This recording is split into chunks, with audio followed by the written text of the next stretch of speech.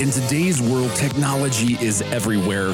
From the entertainment we consume to the content we create and the data that we distribute. Here at The Edge, we explore how the discoveries of today and the innovations of tomorrow shape and evolve the way we go about our everyday lives. Let's dream a world where your imagination is your only limitation. Let's open the curtain, peer into the future, and see what's waiting for us. Are you ready? Welcome, everyone, to The Edge, a TMG Core production. I'm Drew Knoll. And I'm Brad Furnish. And today we have a special guest with us, a close friend of TMG Core, Mr. Mark Nausha. Mark is a noted game developer, online community builder, entrepreneur, former deputy director of the Game Lab at SMU Guildhall. He has shipped more than 70 titles commercially in the video game industry, generating billions of dollars in revenue. Mark is currently president of Abacus 3, which specializes in esports experiences through sponsorship, events, arena builds, and curriculum with the goals of sustainability and growth for their clients. Mark, thanks so much for being on this morning. Drew, Brad, great to be here. Thanks for having me. Absolutely. So, Mark, one of the things that we ask all of our guests on the show is a bit of an icebreaker. If you could just briefly describe an unexpected event in your career, whether that's a positive event or, more of what we'd call a character building moment.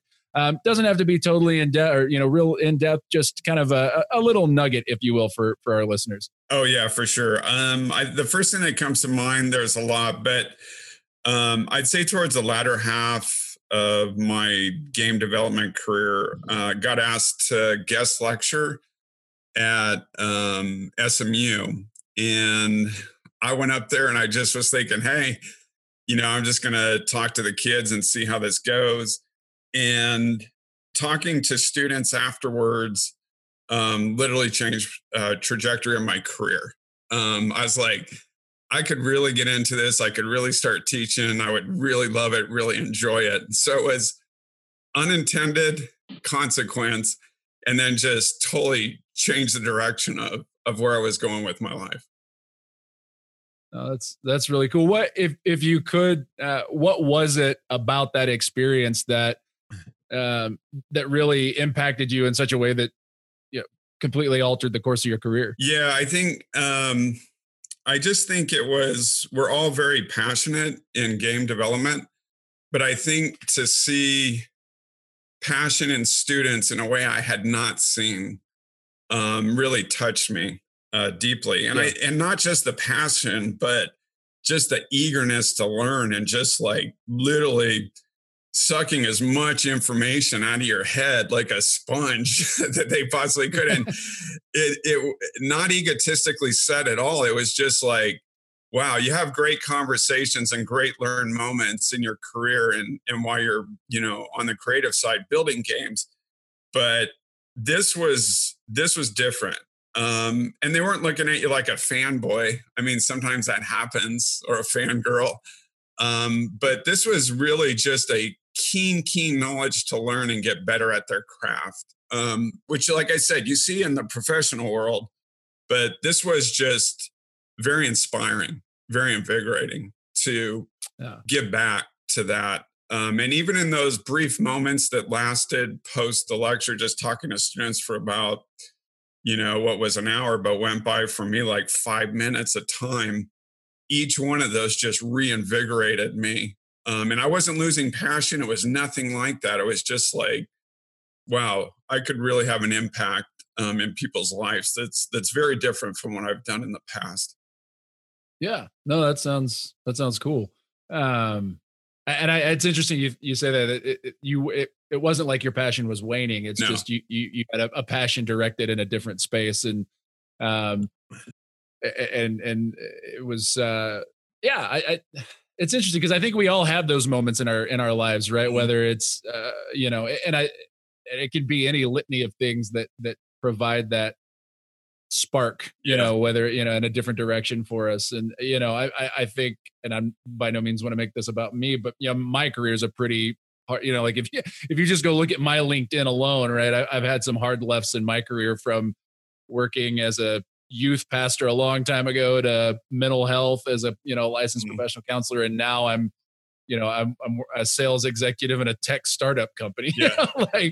but like you said, it's those passion points that touch you and something, pulls you. So that's really cool that you had that experience, and more so that you followed through with it. Cause I think a lot of people have those experiences and it's like, nope, that's not my lane. That's not, I know this over here and I'm going to stay here because it's comfortable. Yeah. But it sounds like you kind of got out of the box and really started taking your career in different directions because of that experience. Oh, for sure. And I don't want to say it's a pay it forward thing, but it almost feels like it, because you think all those people that had a profound impact in your life at some point in your career, and I still do. Like, I have mentors around me constantly. And then I think to be a mentor to others, I think just rounds you out. It just makes you a much better person. And no matter what you're doing, I don't want to get preachy here, but you can always take all those life lessons, and especially when you're in those relationships, just apply it, right?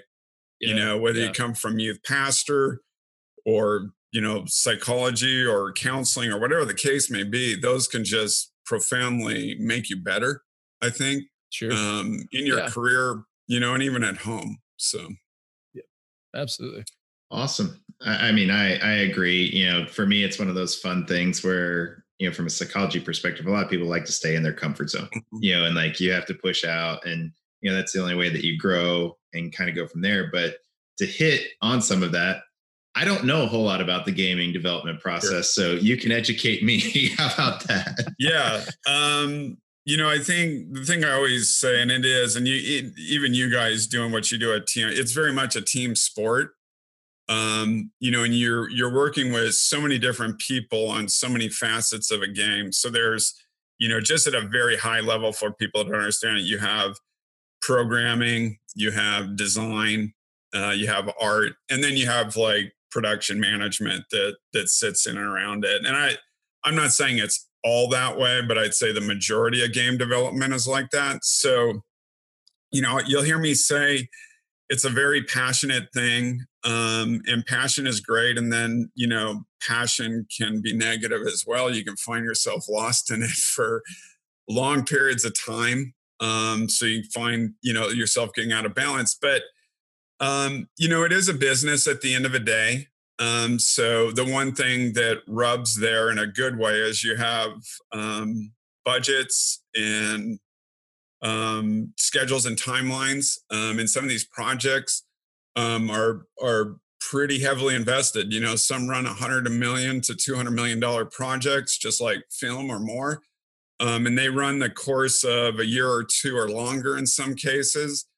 And then there's shorter ones and everything in between.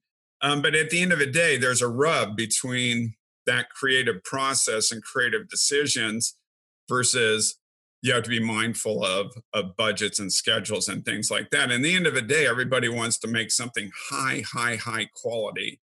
And at the end of the day, you're thinking of that user and affecting them in a very profound way. So all to be said, it's a team sport. There's a lot of great technical aspects and hardware changing, and you're always pushing the envelope. And I think that's what makes it so interesting and fascinating is it, for most of us, I would say, I don't want to speak for all of us, but most of us, it's always changing to some degree. And you're always pushing the envelope. So it's not static, and it's ever evolving. And, we do a process in it, not to make a process driven thing, but it's, a lot of us use agile development methodologies. And I could speak on a lot of these different things, but agile, for people that don't know what that is, you're always iterating within milestones, and you're always iterating to get better from milestone to milestone to milestone. And really at its heart is, fail fast, as we say, learn from it, and then use what's working and learn from that's not. That will change continually over whether your project's 6 months, a year, 2 years, 5 years. But I love that. And I'd say all of us in game dev, we either found it or it found us, and don't know what we would be doing if we weren't doing game development. So to that end, how did you get into it, Mark? I know from some of our conversation, I mean, you started out in California, right? Yeah, so I'm born and raised California. Okay. my heart's there still, but I love Texas. And now I got different passions out here in Texas. But from my background was electrical engineering business. And coming out of college, I was like, I'm not going to fake it. Like I didn't know what I was going to do with all that. So like you got business, entrepreneur, and EE and computer science background and a lot of math. And it's an interesting question. So when I first came out, I actually was working, doing fabrication, anodizing, and trying to find different techniques way back when, how to do like color anodize and all these different things. And it was awesome, but not very fulfilling. And so I never saw myself as running like a warehouse and, people doing anodizing and all these kind of interesting projects, but not my thing. And I was a heavy gamer, and my friends that knew me knew like I was getting a little stale in that, or not fulfilled. I wouldn't say stale, not fulfilled. And there was a little developer, game developer, not far from where I was. And I had good management skills, and creativity, decent technical chops. And then this small little developer, wasn't, half hour from where I was working, was like, you should go interview there. And I didn't know anything about game development. I knew nothing about building games. I just knew I love games. And so to date myself, this was like late 80s, early 90s. And, the game development was it was a lot like esports now. It was like the wild, wild west. So I went there and I started talking about these things I was doing more on like a scientific chemical background for like what I was doing in anodizing and fabrication. And there was creativity of that, and there was similar processes. And so the owners that I was talking to, I found myself talking about more about that than game development, my passion for games, even though they got that from me quickly. And it was that my prior experience that brought me in, and they needed someone to manage their projects, guide their projects, and deliver them on time and on budget, which is always the thing, and high quality. Everybody wants everything. And it was very, very random how I got into it. I'm very fortunate, very blessed, actually, that happened. Wasn't planned. I could tell you clearly that wasn't planned. And then I got into it, and I never looked back. And it a lot of emotion behind what I'll say next. It changed me immensely, in the sense that it was fulfilling on so many levels to work with people that are just brilliant. And then to create things just out of your head and then deliver them. And then reach a lot of people that you would never anticipate reaching, millions of people through your products. I could talk all day, but I got like goose chills right now talking about it. And that was a long time ago. But still, that same drive, that same passion, and how the industry's evolved and changed so much. It doesn't even look the same as that era I was talking about, whereas like garage band time, whereas 4 or 5 of us building these crazy games. But it's still there. And now there's like different challenges, new challenges, in and around gaming, in and around esports, the way we consume it, the way we watch it, is ever evolving and ever changing. So, but anyways, long-winded. That's how I got there.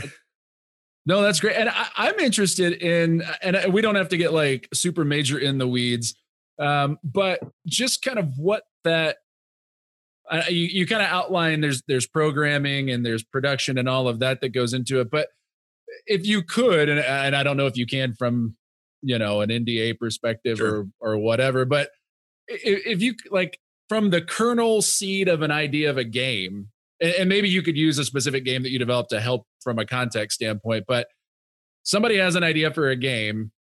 How do you go from that to now I'm playing it on whatever platform, whether it's my Sega Genesis or my N64 or my PS4 or whatever? Yeah. So I'd say it's a lot different now than it was then, and have, done everything in between, so to speak. So I would, the way I explained it to a lot of people, we were, I would say late 80s, early 90s, mid 90s, we were creating genres that had not been exposed yet. The concept of first person shooter to you name all these common terms we have today, no one knew what that was, to be honest with you. So there was a lot more freedom and flexibility of experimenting, and really based around different types of game experiences than today. So I'm going to kind of explain it both ways. Back then it was like, wow, haven't seen that before.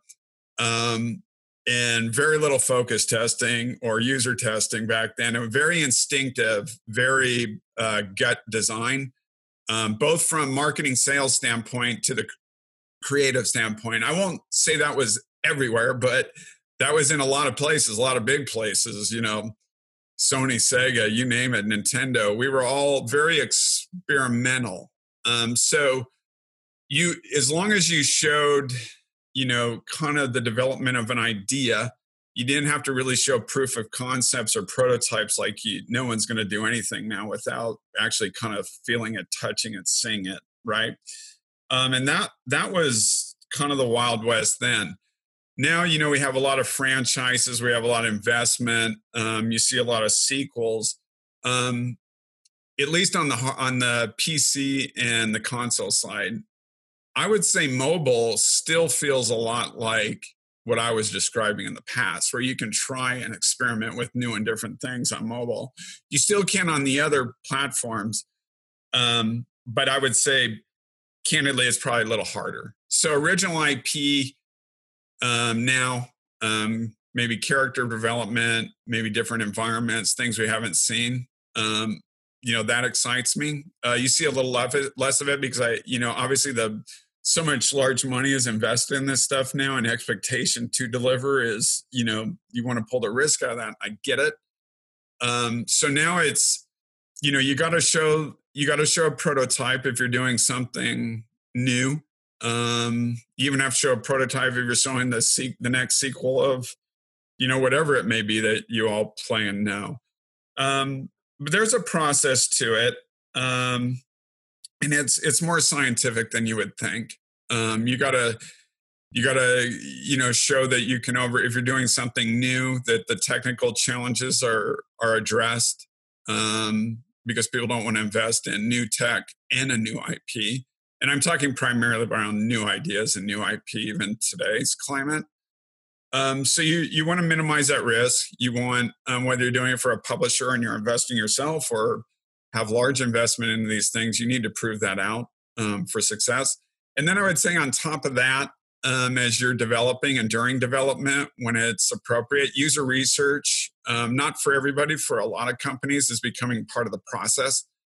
So you're eliminating the risk involved, or user research is giving you information of how your design is not working as intended, is the best way to describe it.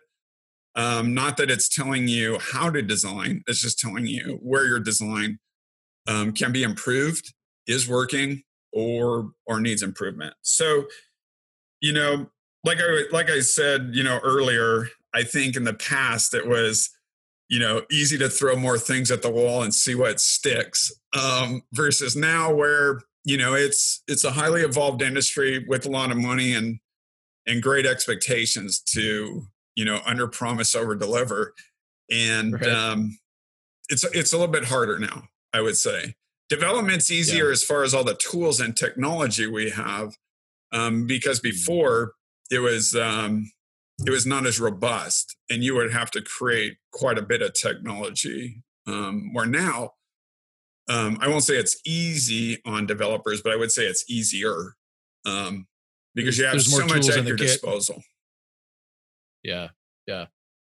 To that point, Mark, is there, I know you said you were working specifically on genres at the time, and, you know, obviously there's a process and you're just throwing some stuff out there and seeing what stuck. Was there a particular genre that you enjoyed developing more for, or like got more excited about? Yeah. You know, that passion that you mentioned? It's going to sound weird. What I enjoyed developing for or creating might not necessarily be what I enjoy playing. And at other times, what I enjoy playing is what I enjoy developing. At the time I was coming, arcades were still very big, but they were coming into the homes through console. So we were trying to enhance the experience of what everybody was used to dropping coins into.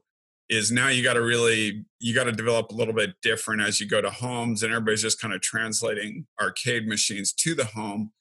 But at the time, fighting games were really big. They were super big. Enjoyed playing them. Still enjoy playing them. And I grew up in the arcades as a kid. And so to see some of the fighting games come together was awesome. And so one of the biggest games, whether people know it or not, it was a big game for me because back then it was the first game that sold 1 million units for me, which back then was large. And so we did this game called Eternal Champions. And, Mortal Kombat had just, was really the thing back then. And so was Street Fighter. And so Sega came, we were a developer for Sega. We were a division of Sega. And they're like, yeah, we're going to go beat Street Fighter and Mortal Kombat. And I don't even know the analogy to give you guys. It's just crazy. It's like being last in the NFL one year and they're like, go beat the Patriots next year or something. You're like, sure. Right. Yeah. You want to, you think you can.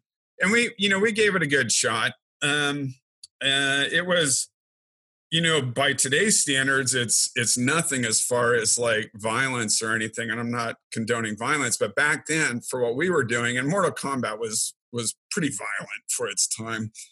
And we had some things, overkills and things of that nature. And, we ended up on the Senate floor before it was released because everybody's losing their minds on, that's so violent. It was cartoony, blah, blah, blah. And, I always say, any PR is good PR, and it was actually. And the game still has somewhat of a following. Once in a while, I'll get a call, and they're like, "Hey, we want to do an interview on Eternal Champion." I'm almost like, "What was Eternal Champion?"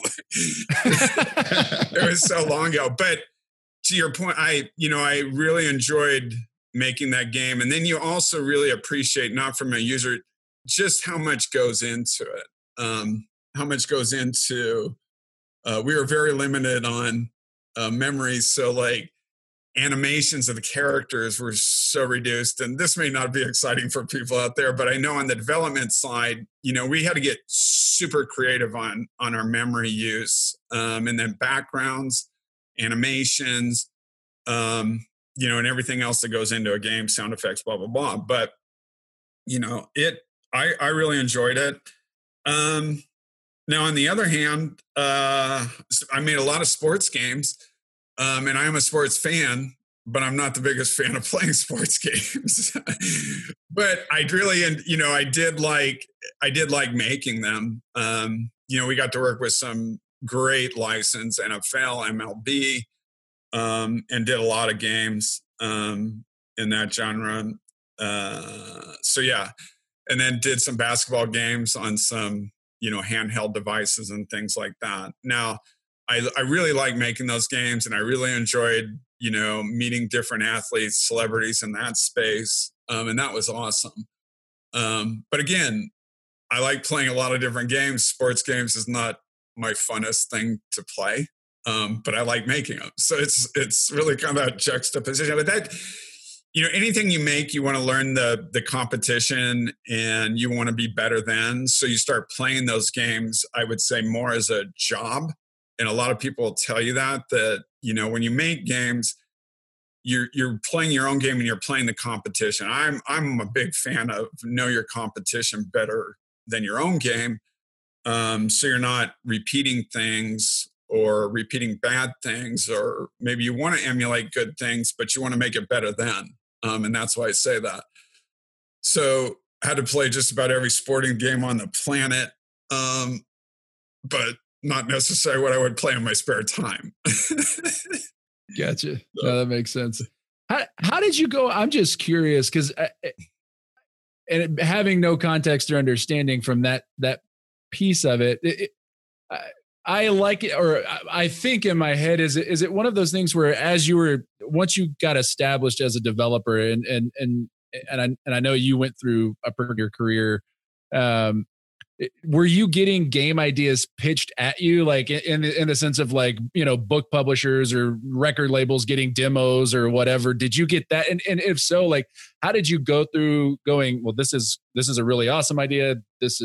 We're going to just file this over here and hopefully nobody brings it up again? Or how did you go through that process? Yeah. So I've been on both sides of it. What I mean by that is you can be like an independent developer or a development studio within a large publisher, and you're creating the content. Now at publishing houses like Sony and Electronic Arts, Blizzard, Blizzard's more of a developer publisher, even though they've merged with Activision. So I've been on the publishing side. That's the way I will say it. And you're seeing prototypes, game designs. At least this was a little while back, but all the time was taking a look at that. And then you've got to evaluate.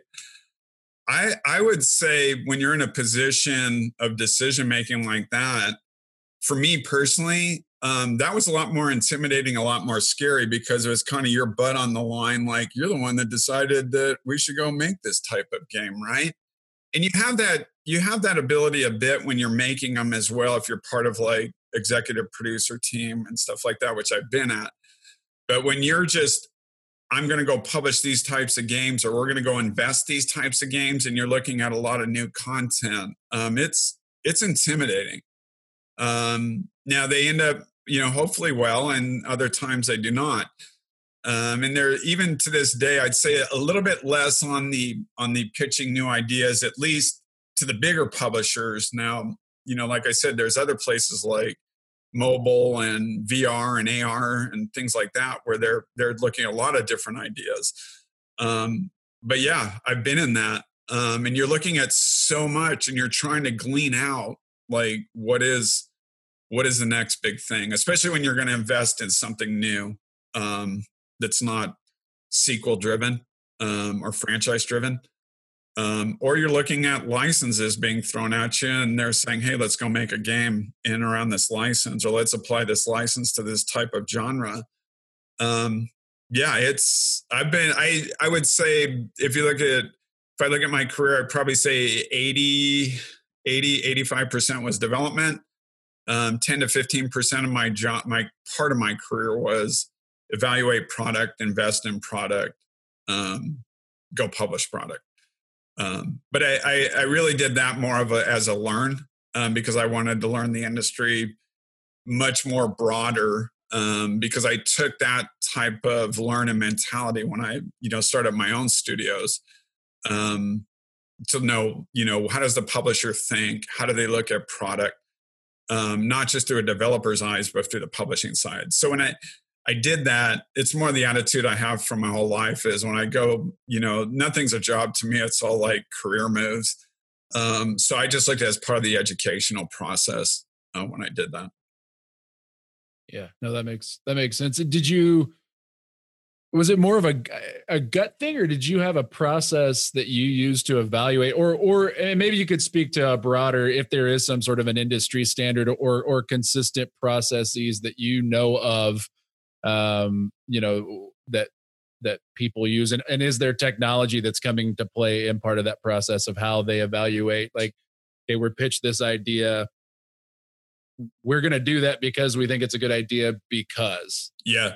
So it's evolved. I mean, there's lots of ways to evaluate product prior, or even like now, like if you're trying a new feature in I would say more of the big franchises, there's ways to test that before it goes out. You can test it way before you get to a closed beta or anything like that. And I won't say there's a one size fit all, but people do really good jobs on user research, product placement where it fits, competitive landscape, which are typical things that most businesses do, no matter if you're gaming or not, right?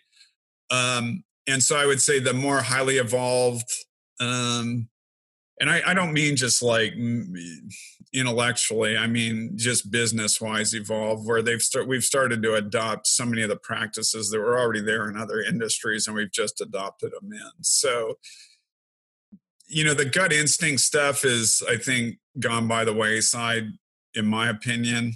There's a lot of people that design that way where they think, they know the users, they know it better kind of thing. But I'd say most companies like to test that.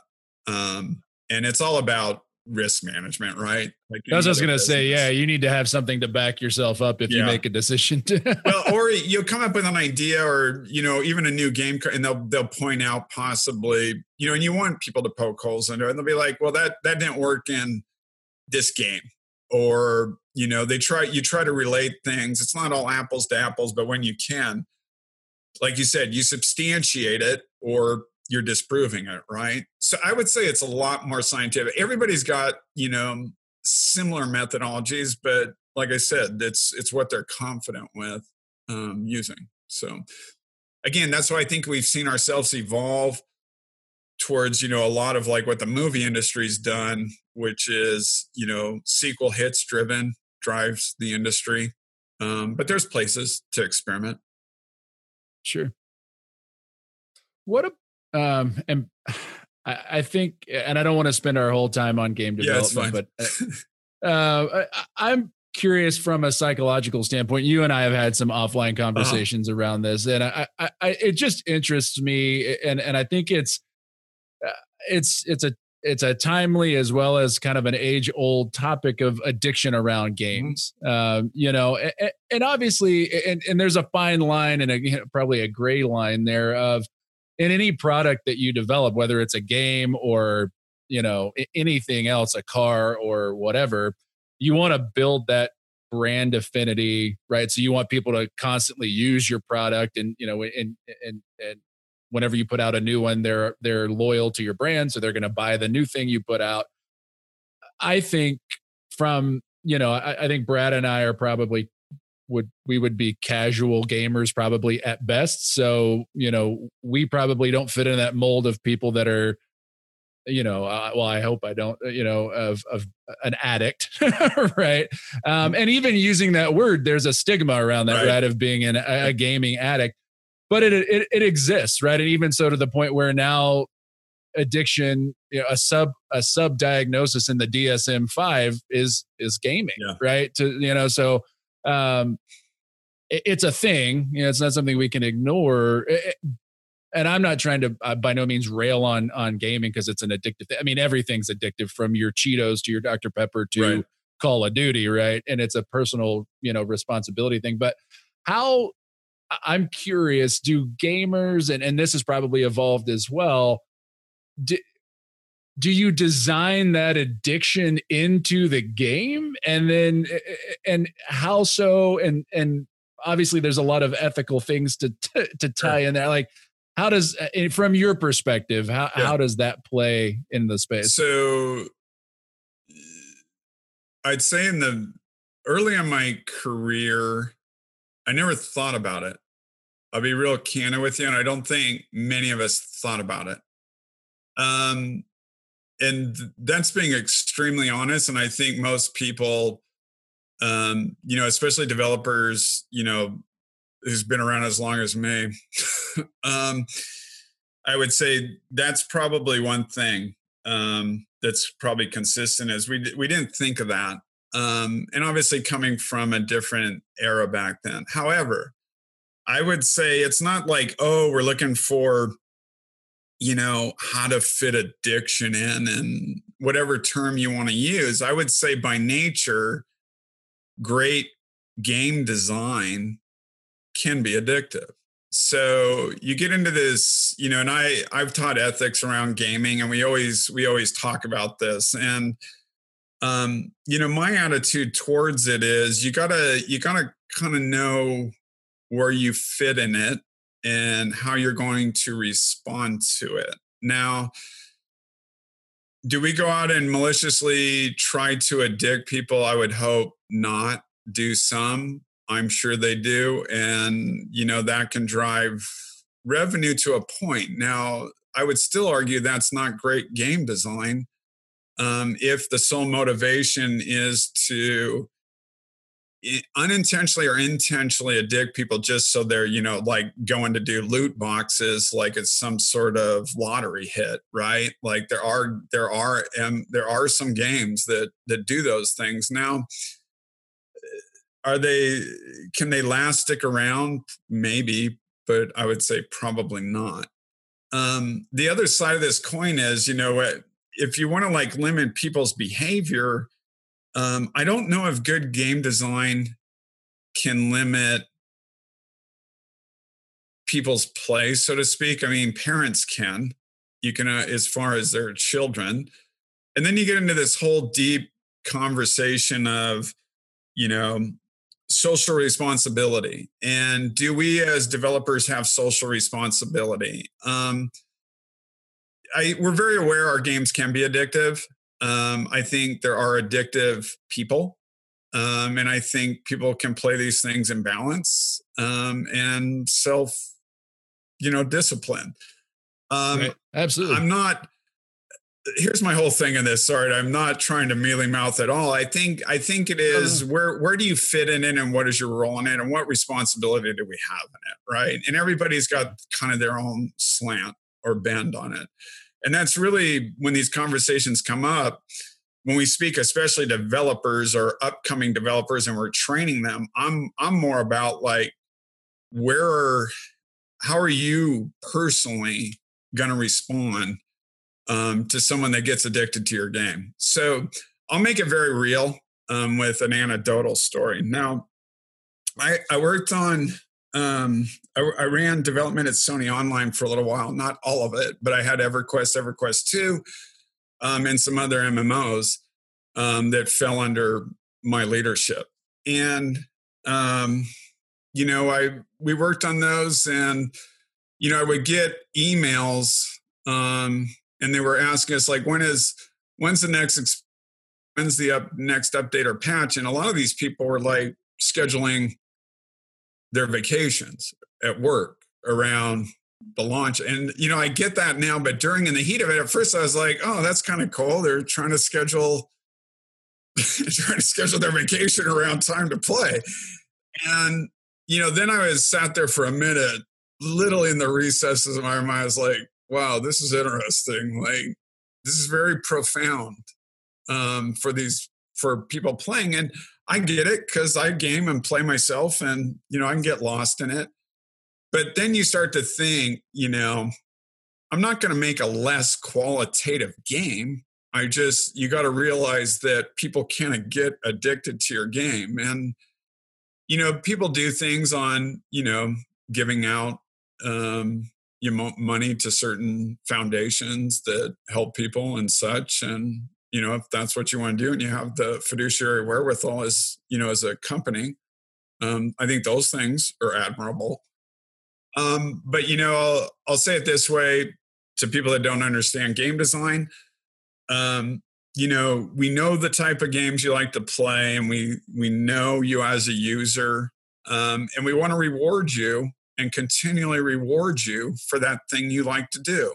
And I say that in the most positive way, because we want you to play our games, right? And if you think about that mental trigger, it's the same thing as, and I'm not equating gaming to any of this. I'm just saying your body's going to respond the same way to maybe a food you eat and other things that may be good for you or could be not good for you, like, alcohol in excess or whatever the case may be, or drugs or whatever people get addicted to. And again, I'm not equating gaming to any of those. I'm just saying your body, your mind will react for something. If you really enjoy it and you're continually getting rewarded, you fall, that's a dopamine. It's a dopamine cycle. Yeah, it's a dopamine cycle. Exactly. But again, I don't want to speak for the whole community, but, I think most people are generally pretty good people as far as the industry is concerned. And, there's people that could take advantage of that to some degree. But at the end of the day, you need a very good game to become addictive, in my opinion. I mean, people don't get addicted to things they don't like. So. Yeah, I mean, that's kind of where, I'm sitting here thinking of it going, yes, there's responsibility of, you can't maliciously go after people. It's that piece of it, but it puts game developers in a tough spot because, in order for the game to be mass adopted, it has to be enjoyable, and people want to seek out that pleasure.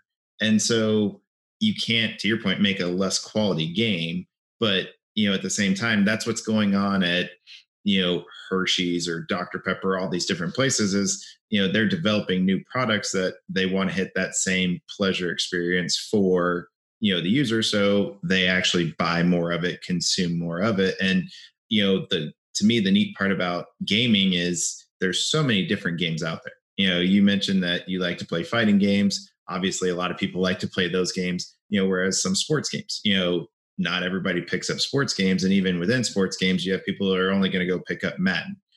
People aren't going to necessarily pick up Major League Baseball. And, to that point, it's, to me, we've all kind of been there as you find yourself playing a video game and you look up and it's 2 hours later and you're like, oh crap, I didn't even realize that I've been playing this for 2 hours. Exactly.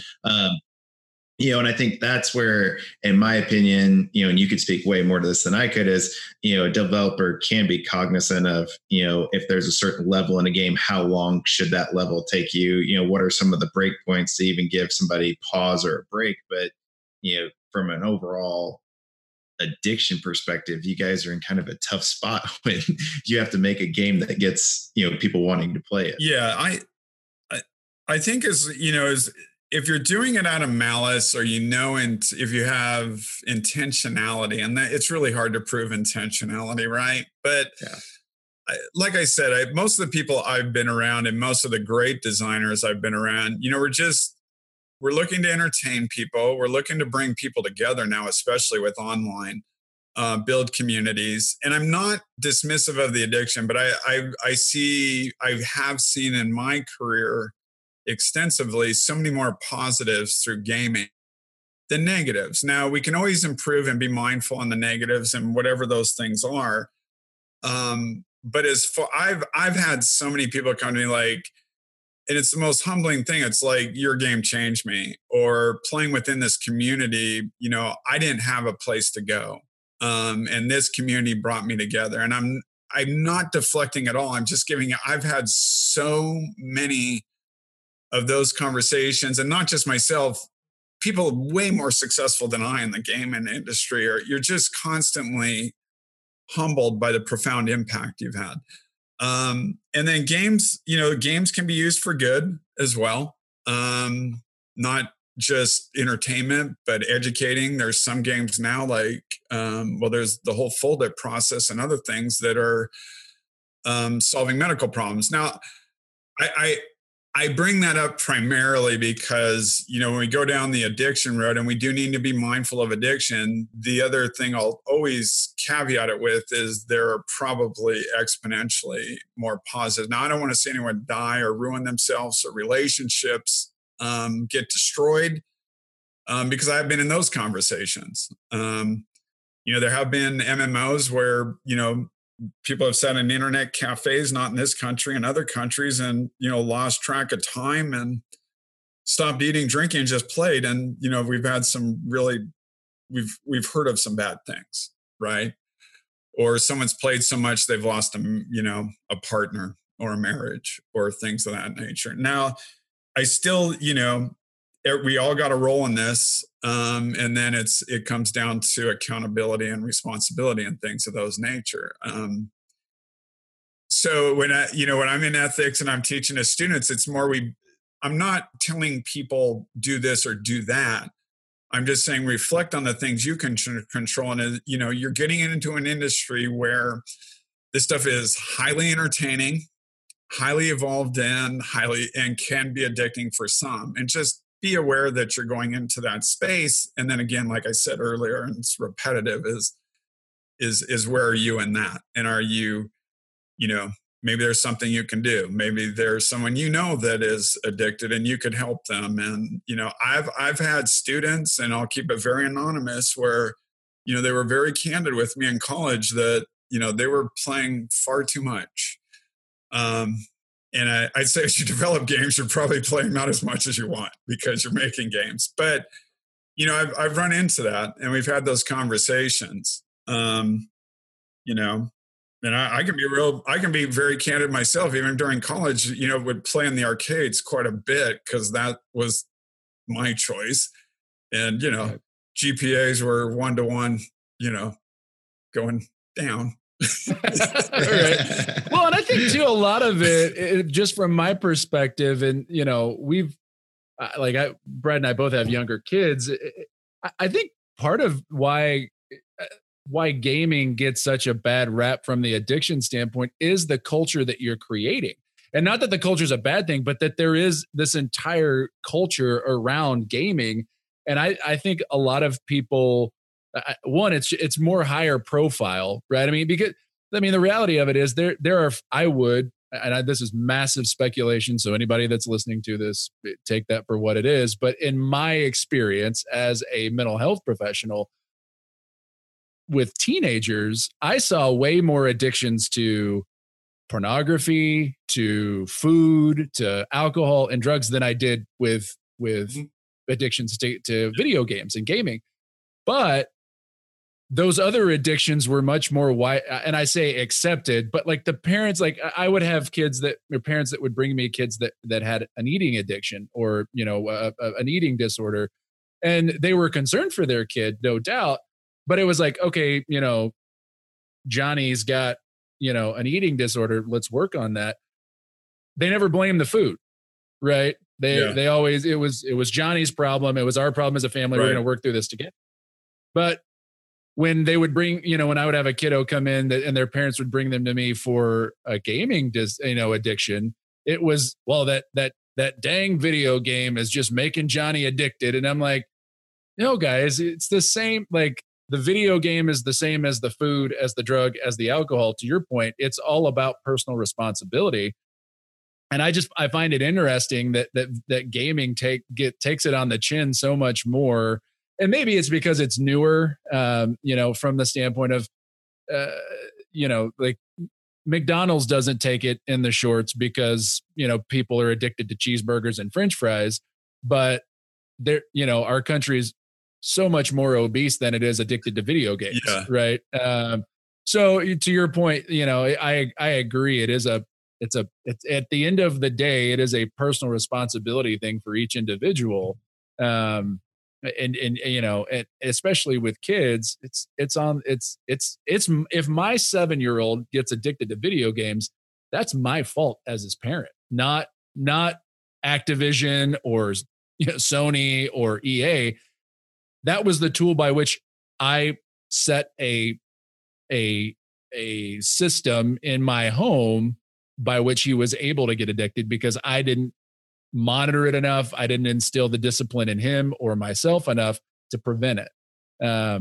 That's my personal opinion, and it's worth the 2 cents that it's not worth. But no, it's a really good point, and something else you brought up, which maybe you didn't mean it this way or not, and I don't want to put words in your mouth, but there are so many people playing even just a title, millions of people, right? So you are going to be exposed or expose your product to lots and lots and lots of people, and lots of people you will never meet. And in that, I'm just saying you're getting a larger cross section of not just this country, of the planet in some situations. However, and I've never really said this out loud much, but probably to myself is, people are getting exposed to games a lot younger. It's a lot larger part of our lives than when it originally came out. And all I'm getting at is, I'm an eternal optimist, and I'm always, we'll get better from learning, and we'll get better over time. And even during COVID, we'll learn from this and get better. It's just, that's the way my brain works. But in saying that, I think, the kids that are playing now will be parents. You know, kids that played way back are grandparents. And I think, understanding it, going through it, we're evolving and adapting as a user base. I hate to say it like that, but in that, I'm just saying, I think we'll be better armed as parents, better prepared as parents. And some of us may have been addicted going through it, and now we're parents. And so I just think from all that, it's changing.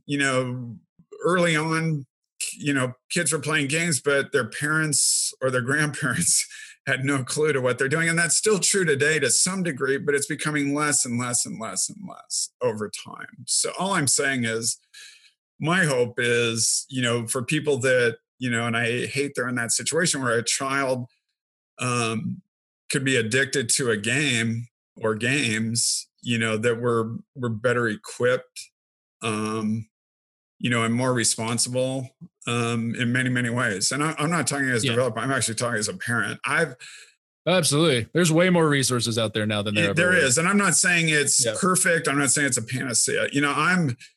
I can speak directly. I had a child that, he's an adult now, but he was addicted, and, I was game developer during that, and I had to pull all the games out of the house. And, right. I'll tell this story very, very briefly, but didn't you go design his own game after you pulled him all out of the house? That's or something the one. Like that? And and he's not in the industry, but he's a programmer. And, I was like all upset and pissed off as a dad, like, what are you playing? And it's like this little game he made himself. And I was like, wow. I mean, that's awesome. I got to give the kids some ingenuity there. But I mean, and, my kid, I was like, deep down, I was like, wow, way to go, son. But my point in that story, right or wrong, whether I did good or bad, or my wife and I did good or bad in that, a lot of ingenuity, and he needed to get his whatever. So he made it. Right. Yeah. For me, this is also an interesting thing too. And not that I'm passing judgment by any means, because obviously I have my young kids, and I have my own household that has its good things and its bad things that happen. But, for people who want to put the blame on gaming, and games, and, getting kids addicted, or, having those sorts of things, to me, it's funny to see how a lot of those same components that make a game enjoyable to play, or hit that pleasure zone to where people could get addicted, are now actually being leveraged in educational platforms. So, we all, Drew, I know you've seen them, there's ABC Mouse, there's these different educational tools that they're video game based. They have an educational component behind it. So to me, I kind of have, I laugh sometimes when people are like, oh, gaming is going to be the end of us. But here, my second grader, here's ABC Mouse, here's Lexia, here's this video game where you're getting rewarded for learning stuff. But I have no problem with you spending 6 hours on an iPad teaching yourself stuff, especially, now when everybody's been in quarantine and staying at home. And, we all realize that teachers are amazing, people that need all the grace in the world when we get mad at them. So to me, it's one of those where there's a little bit of, people being hypocrites on times of, I hate gaming, gaming's addictive, but yet I'm going to use it to pose education. And to me, Mark, you mentioned that there's so many positives around it and how many ways that gaming can be used for good, that to me, I don't want to knock ABC Mouse. I don't want to knock any of these companies that have figured out a way to trigger a kid who might be struggling in a classroom, to help him learn to count or help them learn to read. So I think a lot of these same positive things coming out of the game development are now moving into education. Absolutely. And I appreciate you bringing that up for a lot of reasons, but a lot of just human computer interaction, especially in the gaming industry and other fields of software development, we've been playing with this for a long time now, relatively speaking. I mean, it's a short time in human existence, but as far as user interfaces, GUIs, all these things that are tried, proven now, and expected are being used in training, education.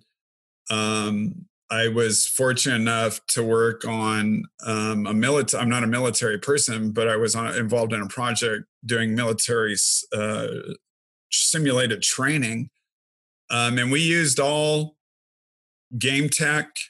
Maybe not on the hardware side. There was a rear projected dome. It was amazing, and it was for Stinger missile training, and it was safe. It was relatively accurate to the real world. But again, anything that they did in that was basically at its heart and soul was good game design. And then obviously simulation, trying to replicate the best you can of what the real world is, which is, a little different than gaming because it's escapism and you don't want to be exactly real. Otherwise you just be in the real world. For that experience, as crazy as that statement just sounded. But anyways, my point is a lot of those now are tried and proven. And there, as gaming gets more accepted, it's being used more prevalently.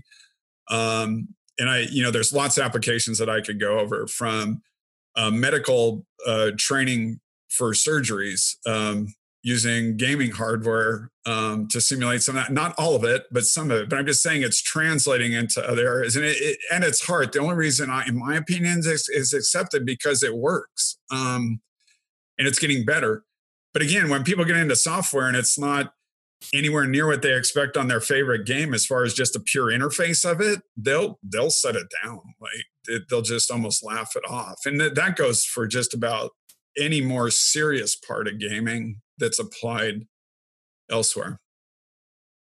So to that point, obviously the world that we're in, and you were tied to SMU and have taught classes, and you've made reference to that and, some of the ethics and how the development goes. Mm. But from where we're going from a broader educational perspective of knowing that you have some universities who are talking about we're going full online in the fall to, we're going to kind of create this hybrid in the classroom for part of it, online for some of it, all the way down to elementary schools.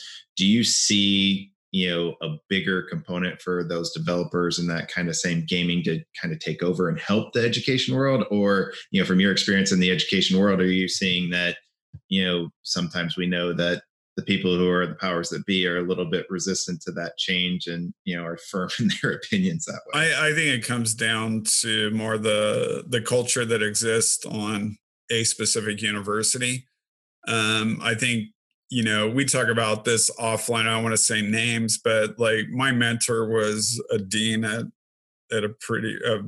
various business schools, and adore him. And I'm going to keep him anonymous, but we were just talking the other day that, some of these bigger brands, household name universities, were not geared up to go online. And I would say some of the charm still long-term for some of these programs is not the online component. It's more that face-to-face mentoring, that working guidance, especially when you're doing like team projects and capstones and different things like that. We're getting better, I think, universities aside, at maybe bringing people together to work collaborative remotely. But I'd say some of these schools, it's a hard pivot, and some are pivoting quickly and some are not necessarily household names, but they are providing a great experience. And I really think that's it, though, is the experience you can provide. But if you're trying to like sledgehammer this in quickly because of COVID, some of these schools aren't built that way. And I'll be candid. Some programs I've been involved with, the charm is, the student to student interaction at a level you cannot replicate yet. We might with technology, but I think Zoom meetings and things like this and some classes that are lecture based can definitely work for that. But the collaborative process and those moments you can't capture that are just organic, it's hard to capture that. I know with you guys and what you're doing, like when you're creating and developing something, it's a very interpersonal thing, some of these things, and they're not set in time and they're not set in stone. And I think, I don't want to get on a soapbox, but that's hard to replicate. And I think VR will get there someday. Don't think it's there yet as far as the total experience and really like getting our heads and plugged into our heads. Then I think it's easy to pivot at that point, which may or may not even happen in my lifetime. But culturally and adaptability, some schools are set in their ways and others are like, hey, let's try this. We don't care. So it just depends is the answer there. And for me. Sorry, Drew, go ahead. No, go ahead, bro. So for me, like you mentioned charm, and obviously there's a lot of folks who pick commuter schools. There's a lot of folks who go off to school who pick that, campus, it feels like home. I met a couple of these teachers, which I don't think there's a way to replace that for those online. I don't think you can ever, simulate going across country and, learning more about yourself. But from an education perspective, since I took, a few semesters, completely online, I think it calls into, or brings out or calls out, the specific professors and how they teach and how they interact. And ultimately, I think having to teach some sort of a hybrid online course, or if they had to have experience, is going to make their teaching skills better in the classroom, because we've all, had that professor that stands up there in front of a projector and just drones on for an hour and a half, and you're asleep 5 minutes in, and or they just read their PowerPoints verbatim. Exactly. Or it's like, great, now I get to go read the book that I haven't picked up all semester to learn what I'm supposed to learn, versus you have some professors where you don't necessarily need to pick up the book. It would be advisable to pick up the book, before you take the exam or the final, but they are just so good at that interpersonal skills and those interactions of, they could lecture for an hour and a half, but you don't feel like it's an hour and a half. So, to me, this whole situation and having to move to online school can actually call out some things that might need to change in how teachers are trained, or, what's a great teacher or great professor and what's not. 100%. I think regardless of medium, that's the case, right? So, for some, it's just a tool and they'll use it well. For others, it might just accentuate or enhance the problem. I'm not a big fan of, and by the way, I'm going to be really clear. I don't even consider myself an educator. I just found myself there. But I would say those that are accessible, those that make the experience as unique for the individual, even though they, in some classes you can't scale like that. But, when you get to 40, 60, it gets challenging. I think accessibility to an instructor, added value for someone that walks through the door. If you're not providing added value for that individual, I don't care if you're on Zoom or you're in the classroom. If you're not providing that, you're useless, in my opinion. And all of us have had great instructors, and all of us have had poor instructors. I agree. I think this place we're in on the short right now has just highlighted efficiencies and problems. And even for individuals. So someone told me, I don't know what metric, what university this was, but they were telling their professors for every 1 hour of online, they should be preparing 15 hours for 1 hour of time in the class. Now, whether that's right or wrong, and for some professors that freaked them out, and others are probably like, yeah, I do that every day. That's my point. That's my example. And I think it's a really valid point you bring up. It's still, education is education. But I think if you can create some interactivity, even with Zoom, rather than I'm just, and I'm going at the mouth yammering right now myself, but, creating that interactivity between yourself and the student, I still think you can do that through any medium to some degree. Maybe not exactly how it is, what it was prior to COVID, but I still think you can create an added value, added experience, get the most out of that student that you can. And there's so many instructors out there like that, and there's bad instructors that don't care and just going through the motions. And this is going to accentuate that. Yeah, I'm curious to see, because I think that there's, whether it's something that's built into education curriculum educator education curriculum moving forward, or if a lot of these school districts and universities bake it into their next in-service session or whatever. I think there's definitely a need for training for educators on how to leverage and utilize. I mean, and I'm talking beyond and above like how to send out an invite for a Zoom call and mute people, but like how to dynamically utilize the curriculum in some of these mediums. And especially I think at the university level, I would imagine it's probably more applicative there, because I don't think from a developmental standpoint we're really going to change the way that we educate at the elementary level. And Brad, from Jenny's experience, you may have a different perspective on that, but I think the way you educate a kindergartner is probably, I don't think we're going to heavily integrate and replace teacher didaction with technology. But I think at that level, it's more supplementary, right? To your point earlier, like the ABC mouses and things like that. I think you're going to see over the next 12 to 36 months an explosion in technology based, whether it's supplemental or replacement technologies. And because people are seeing the need for it and the value of it. And we've talked about it ad nauseum between, in our internal group of how I'm a pitiful first grade teacher.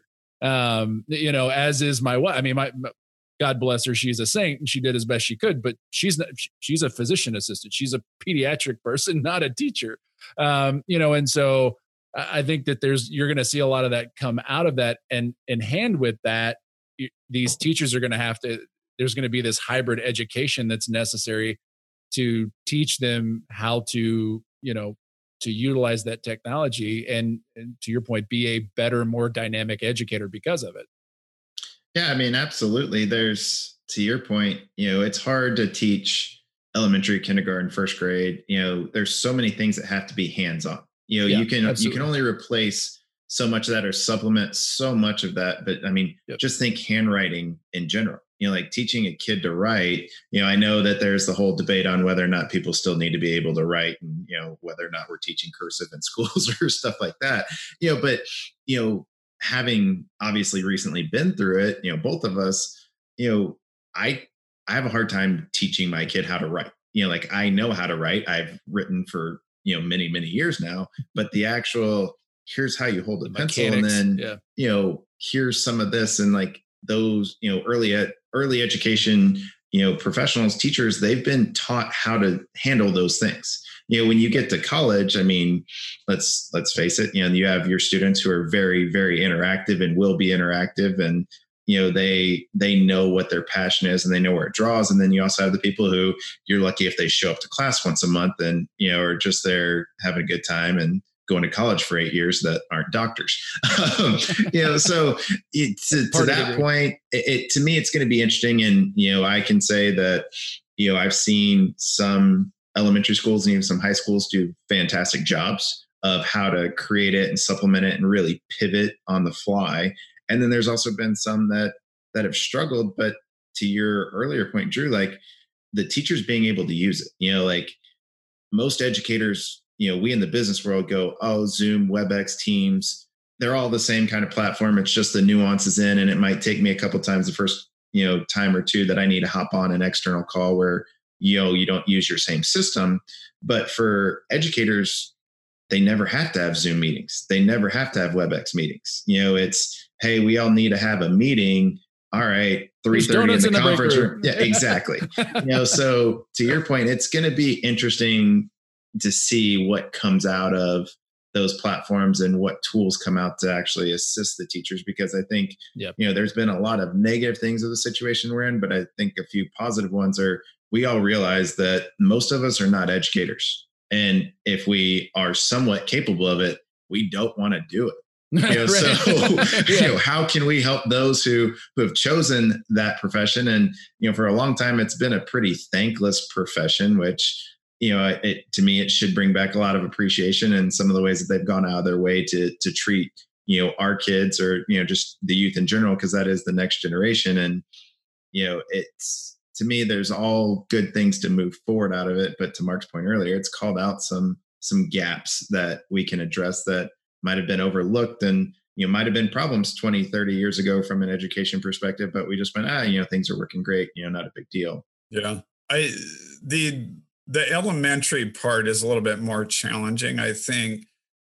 Assume technology can create better experiences remotely, whatever that means. Being able to read people when you're looking at, I do it a lot where we're in a meeting and 8, 12 people will be on a meeting. It's very hard to identify responses to what I'm saying, or if I'm presenting something to a group, but we're more skilled, more adept, right? Than, let's say, you guys with your kids at home. That's probably the most challenging area. And then, obviously most parents aren't formally trained to be educators. And then I have some friends where they were paying quite a bit of money for even elementary education. And now they're being like, and here, go teach your kids and pay this tuition fee, right? Yeah. And if forget us for a minute, if you think about the kids, the social dynamics, the interaction, etiquette inside of a classroom, that's where I see the real challenges for, let's just say, who knows how long we're going to be in this state. And if this goes through fall and further, let's say worst case scenario, I think at that level, that's probably the hardest thing. I think disseminating information or educating your children to some degree can get better. But, in my opinion, it's going to be really hard to replace those developmental skills as it's group setting stuff, and it's kind of where my heart goes out, at least for these kids now. Oh, you're absolutely right. I mean, I had a neighbor that's a good friend with my son that just had a birthday, and she's going to go into 2nd or 3rd grade. And, from across the street, like, hey, your birthday's coming up. What do you want for your birthday? And the response was, I just want to go to school and play with my friends. Yeah. Like, imagine that, like 7, 8, 9-year-old all of a sudden going, instead of, hey, I want this toy or a scooter or a bike, it's, I just want to go to school so I can see my friends. Yep. Yeah. Yeah. We pivot, the Abacus 3 side of me that does, esports, community building, all these different things where, we develop all kinds of things within esports, but, the physical events going to online events, and you're seeing a lot of that. But, oddly, people are reaching out, not through event companies I partner with and work with that are huge. People are missing, adults are missing that a funeral, a wedding, that is more tactile, face-to-face social interaction. And, for me personally, working on advanced technologies as it relates to blurring the line between virtual audiences and physical audiences, I think this is propelling us. I don't know if it'll sustain the propulsion, but it's really identified that for some of us that were thinking about this stuff way before COVID, as far as bringing virtual to experience something in their house that they couldn't experience in any other way. But if you someday, I think there's something to be said in a demand or a need for, I can't get to that really good friend's wedding, or I can't get to that really good friend that passed. And if we could make that somehow meaningful through technology, I think that's brilliant. We just can't pivot fast enough right now for the demand. Right. But those that have some of these things, just baby stepping people into that space, are doing very, very well right now. So it's not a great place we're in, but we're learning so much. And for some of us, it's really advocating for possibly some technological solves, if that makes sense. I just don't think the technology is as advanced to give the experience that I was describing, that I can feel the same way physically at a space that I would sitting in my house remotely. I think that's a big chasm we're we're going to cross it someday, but we're just starting. Yeah, I had two thoughts, and I'd love if you could, and if you can do this, you're even more brilliant than I think you already are. If you could dovetail this into what you're doing in virtual arenas and whatnot. So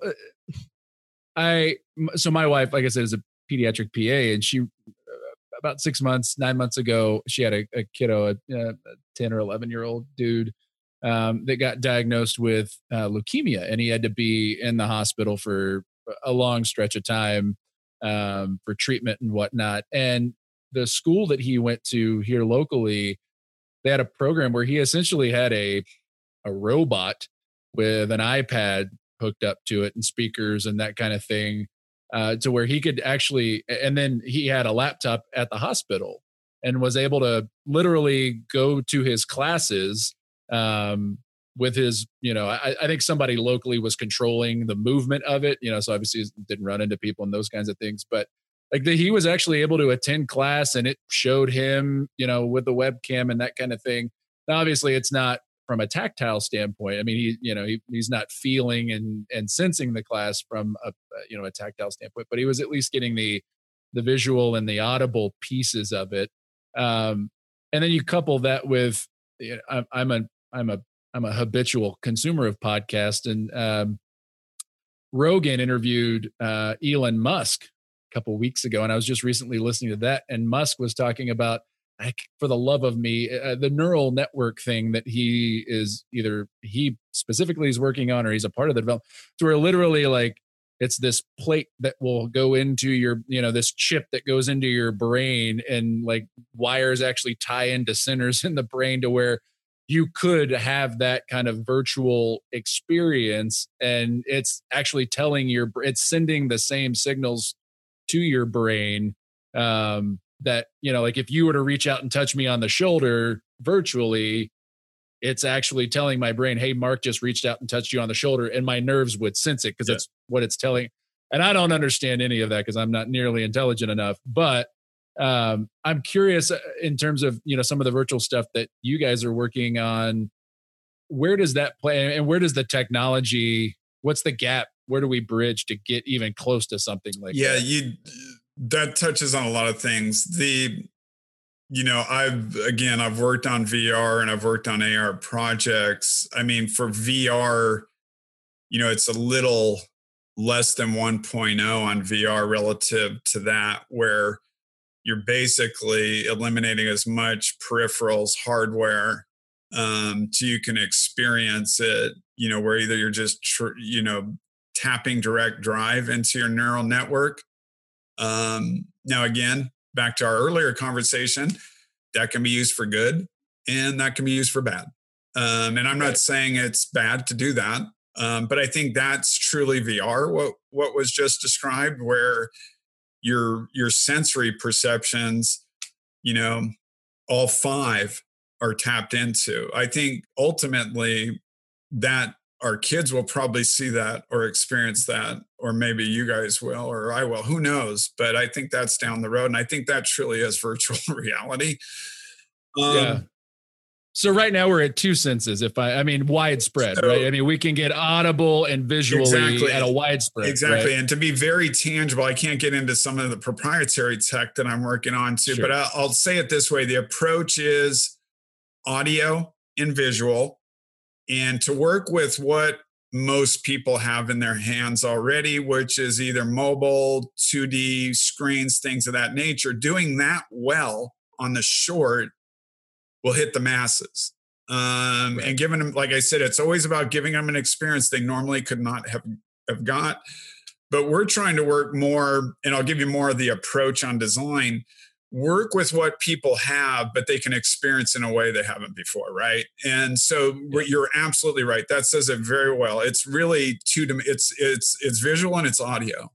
And I'll be clear, even in like esports, it's so 1.0, that can be, there's so much potential and opportunity there right now. And even for traditional sports or Broadway plays, if you will, whatever, that can be explored and exploited in a good way, actually, to bridge the audience at home. Again, like I always say, to maybe the physical. And all of it can be staged virtually too. It doesn't need to be just physical, but you're right. It's mostly, and you can do some tactile stuff with virtual reality, but it's mainly touching, picking up virtual objects in a 3-dimensional space, things like that, but you don't feel it. It's very, the immersion gets broken because you can't really, you can give some feedback, but not the same dexterity that you have picking up any object. But we're getting better there. So I think the next would be, the third would be probably the tactile dexterity, which we're getting there. And that's through like haptic sensors and those kinds of things is how that gets accomplished? Yep, okay. Exactly. Yeah. So yeah. Ready Player One bodysuits. That's the next one that starts to be, is getting better and explored with different peripherals. So. Right. Because I think that's the challenge in VR, right? Is that, because right now, and I'm mildly ignorant to this, there's a few different widely accepted from an industry standard point of view of headsets and controls, right? To where you can manipulate those things. But to your point, to get that tactile feedback, you've got to have, that's a pretty advanced piece of technology to have, depending on how immersive you want to get in it, right? Yeah. Do I just want my hands? Do I want my whole body? Do I, and then, there's a massive black rabbit hole we could run down of, like how, the beneficence with, juxtaposed to, me sitting in a full out tactile suit, what does that do to me mentally? And then being able to, this is just me, and Brad knows this. I have a foil hat over here I'll put on sometimes of like, once I plug in, we've all seen the movies, right? We've seen The Matrix. We've seen, all of these different, movies that play into this fact of, Inception and all that is what we're really experiencing. Is like me sitting in my home office talking to you two guys. Is this reality? Or is this some sort of, am I part of some other reality that this is the virtual reality of it, right? And then, and so when you start, and I'm unwillingly a participant in that to the best of my cognition, but when I then start putting virtual realities into what I believe to be my reality from a psychological standpoint, that line can get blurred real quick, and how do you unplug? And the better we get at it, the more difficult it is to unplug it. So right? a matrix within a matrix, Drew. Right. Don't go there. I will put my hat on. but that's again, to the conversation we were having earlier, the better you get at it, right? The closer what you're doing gets to actual reality. And that's a really awesome thing. And to your point, we can use that for lots of good, right? Like if you can somehow create a medical training platform to where that virtual experience is almost completely identical to what, a surgeon would be cutting on, a cadaver or a live person, right? Well, now my ability to train people, I can train field surgeons in the bush of Africa, and they can, now I've increased the, the potential of people's health globally. But at the same time, if I'm plugged into that and you can somehow figure out, there's many nefarious uses for that. And so balancing that, making sure we're securing it and doing it for good, again, that's why I say that's a black rabbit hole we can run down. But it's the beauty of technology, right? It affords us those things. And then we just have to be responsible stewards of it. Correct. 100% agree. Yeah. Yeah. But so for you, and you kind of hit on it a little bit, what do you feel like is the next? I know you said tactile, but from a mass consumable piece, like what's the next tech hardware that you see coming in the virtual space? Is it legitimately like a full out haptic tactile suit, or what? Like I said, I think, I don't want to get too sci-fi out there. I'm only going to try to speak to what I know is. Yeah. The best you can bring someone that's not physically in an arena, but at their home, and relay any feedback they may have to the experience into the physical space, there's a lot we're doing in that right now. I'm not the biggest fan of adding a lot of peripherals onto people until, like I said, we can get to that place that an Elon Musk is alluding to and things of that. But there's a lot you can do with what's out there now. I'm a big believer that a lot of creativity comes from limitations. So if you kind of limit the sandbox you have, I'm around some people, not myself. I'm not taking credit for any of this, but I'm around some pretty creative people that are taking existing tech and bridging those gaps. That's my approach right now, and it's seems to be relatively successful, at least on people wanting to experiment with those, and we'll learn a lot from them.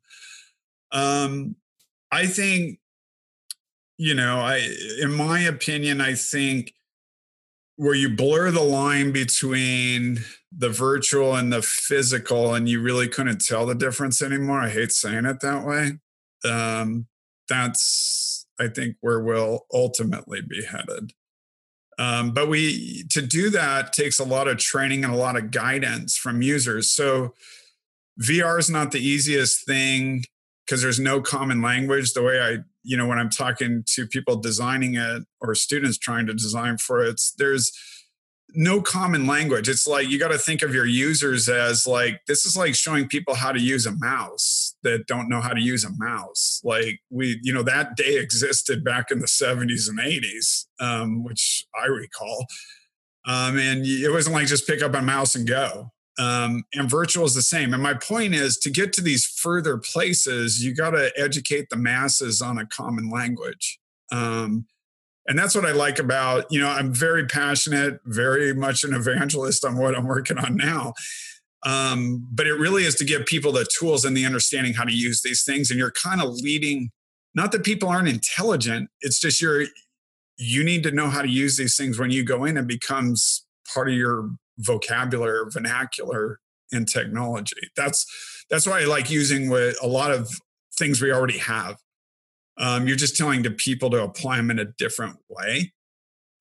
So I'm not the best to answer candidly. I'm not the best to answer like what I think the newest hardware will look like. It's more the experience that I'm trying to bridge to the new hardware. if that right. No, that makes perfect sense, especially in the space you're in, right? Because whether it's esports and arenas, that's all, if I'm sitting in the arena, watching, a tournament or whatnot, that's a very particular type of experience versus, right now it's, and I've only dipped my toe in this water, but, watching those same types of tournaments online right now is a vastly different experience. And I don't want to put words in your mouth, and maybe you can help clarify, but what you're trying to do is to make those experiences as identical as you can. What I experience at home versus if I were to go down to ESA here in Arlington and see a tournament is identical as we can get. Exactly. Right? And so the same is on the other side, on the physical side. If I go to a physical event and it's not any better than I can get at home just watching it on Twitch, what's the point? So right.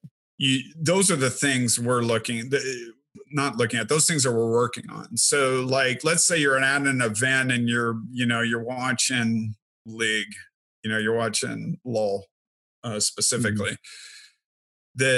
Or CSGO is another one where you can actually, when you're there in the space, you actually feel like you're in the game, not just a spectator watching on a stage, that you can hear those players coming behind you. You can do directional, positional audio. Really cool stuff. Now, once you do that, easy enough to just put on a headset and feel like you're somewhere in that stadium, and you can point and you can be positional audio relative to where you would be into position of the stage. Right. Those are very doable things that need to be explored. That's why I say esports is, I love it. Don't get me wrong, but I'm a big critic of what we do well and what we don't do well. And one thing I don't think we do well is, create that. It's very different. experience, and gamers expect it candidly, and it's just very kind of Me Too sports like. And again, I am a sports fan, but they're just doing they're replicating what is already done, and that's fine for now. It has so much further to go, and I think that community multitasks very, very, very, very well. So we can not saturate, but we could tax or push the envelope of what an audience expects at events. Yeah, I'm curious because you brought it up with live traditional sports. I don't know if that's a PC, the not esports, the baseball, basketball, football. I guess we'll go with traditional sports for that. We had Scott McNeely on the podcast, a few episodes back, and he even made the mention of, coming out of this whole COVID thing, like we might not be going back to big stadiums completely full with people for some time, or his thought was maybe even ever. Right.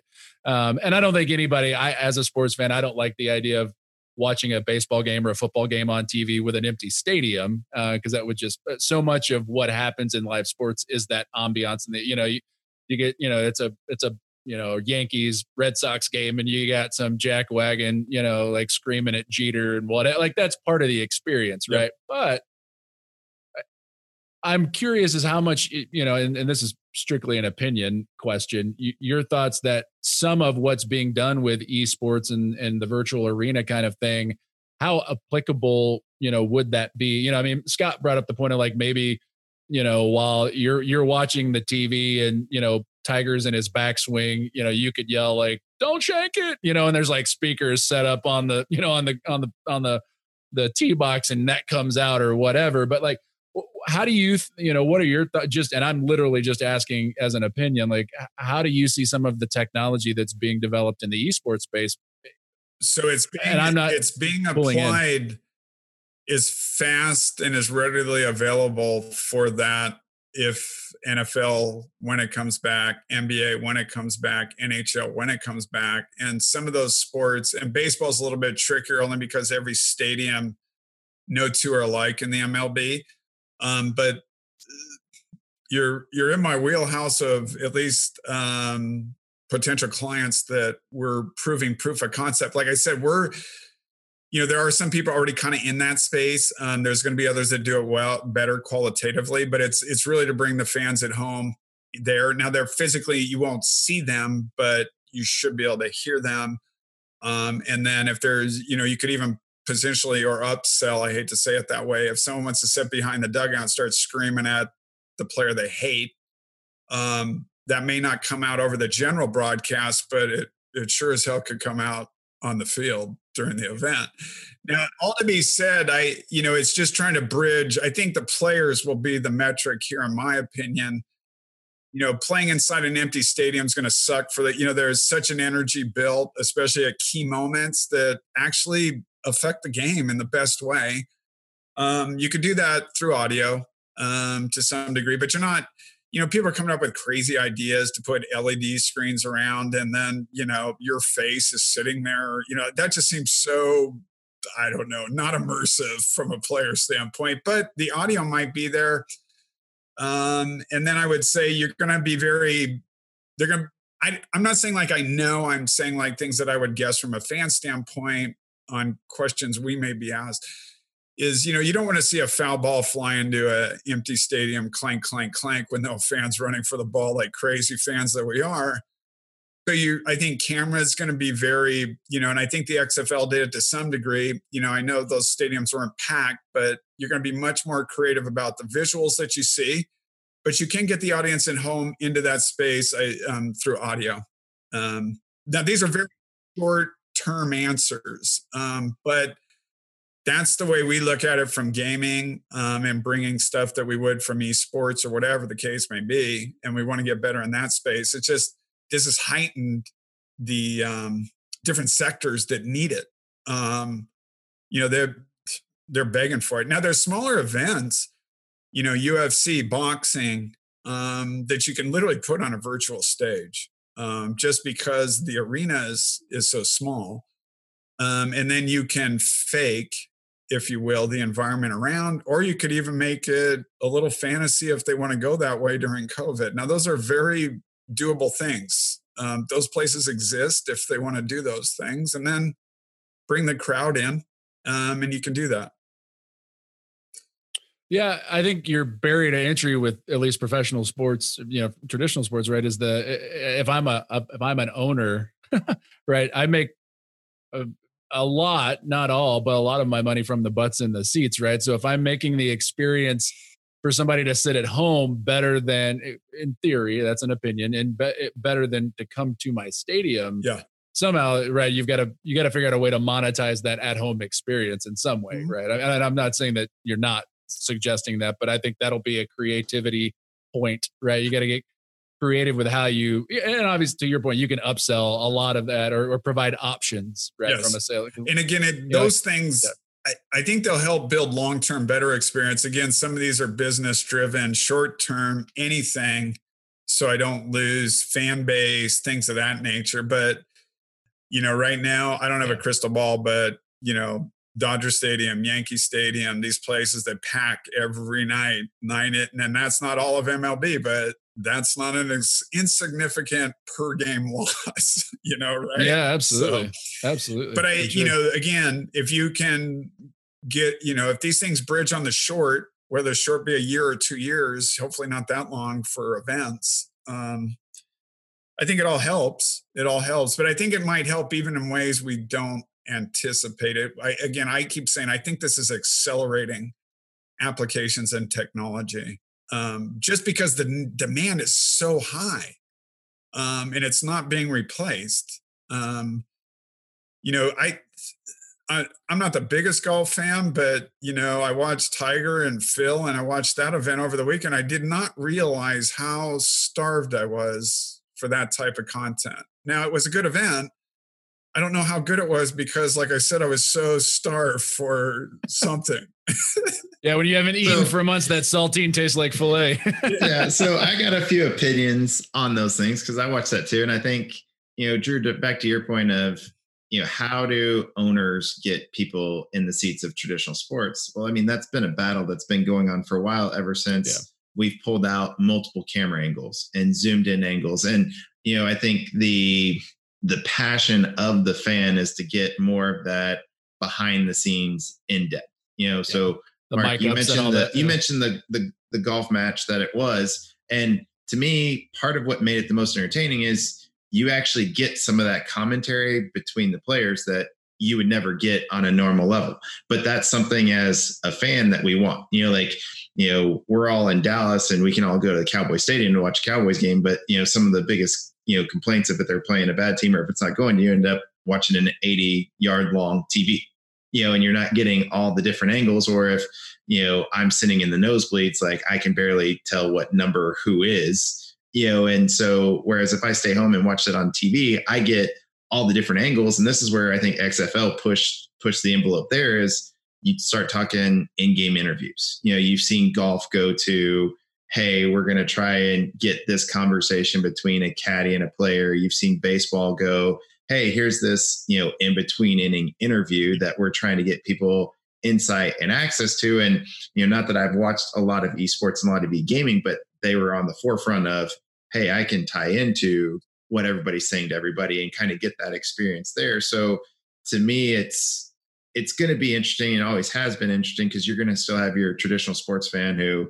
I'd rather watch it, in a stadium, or I'd rather, versus on TV. But, to the other point that we brought up earlier is audio makes a big deal. I don't think anybody's ever realized, or if you have, you don't really pay that much attention to it, as when you talk about these, pressure games, playoff games, rivalry games, even during a regular season. Have you ever noticed that the crowd audio is way higher in those games than it actually is in a normal event? And to that point, it makes, I know football is, more people like watching football than, baseball and golf and some of those things. But when you actually pay attention to the crowd noise that's pumping through on a traditional football game, we've all been to football games, there's in all sports events, there's an electricity, kind of a buzz in the air, but it just seems like when you turn on a football game, it's the middle of the first quarter and it's nothing, but you're all of a sudden into a game, whether or not I care about who's playing or not. And you just kind of feel your adrenaline level pop up where, I played baseball. I've been to plenty of baseball stadiums.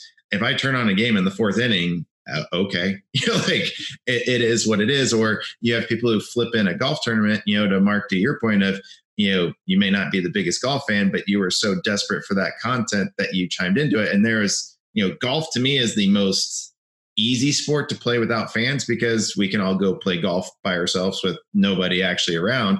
In fact, to me, it actually takes out a little bit of that pressure because, having people there, for professional athletes, fans are fans, but they don't have to worry about, hey, is Drew going to yell in the middle of my backswing because he's an idiot, that type of thing. Whereas, at a traditional basketball, football, baseball, trust me, I've been called enough bad names in my life from that's part of the fan going experience. But to me, it's very interesting because to me, there are some drawbacks to traditional professional sports of, I know, but by the time I buy a ticket, right, and take my family and buy food and parking, sometimes I'm spending north of $500 just for a ticket to sit in the upper deck. When you take in food and parking, all that stuff where, I could pay $15 a month to have an added subscription to get all this live access, which is where you saw MLB TV, the NFL Network, NBA TV, all those things coming in. But to me, it's going to be very interesting, from the developer side, if we can actually take and go, you know what, I have this access, I pay for this subscription, but hey, for this particular game, I want to pay $60 and get a VR experience of I'm sitting, right behind the bench of an NBA game, or I'm sitting at the 50-yard line and actually get that immersive experience.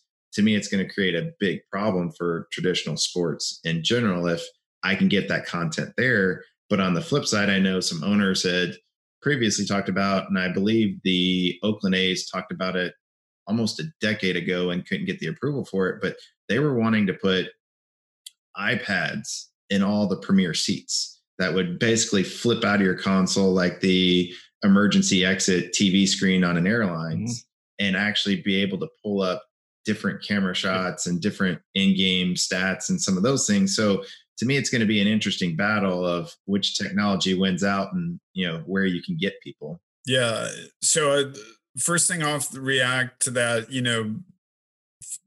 people always want to go to physical events and they always want that camaraderie with other fans. So parking that is always a need. There's other, I think even now, rather than look at, like, oh, we got to replicate like it was, there's so many opportunities, like you said, content, and content is king. And then the other side is to give more accessibility to users, whatever that may be, camera control, different angles, and extruding that out and putting it in the hands of users. Why not during COVID if we can move that quickly to do some of those things? So it's not just like, oh, I miss not seeing the fans. Now, I'm not talking from a player's perspective, which is a whole nother thing, and I'll mention that here in a second.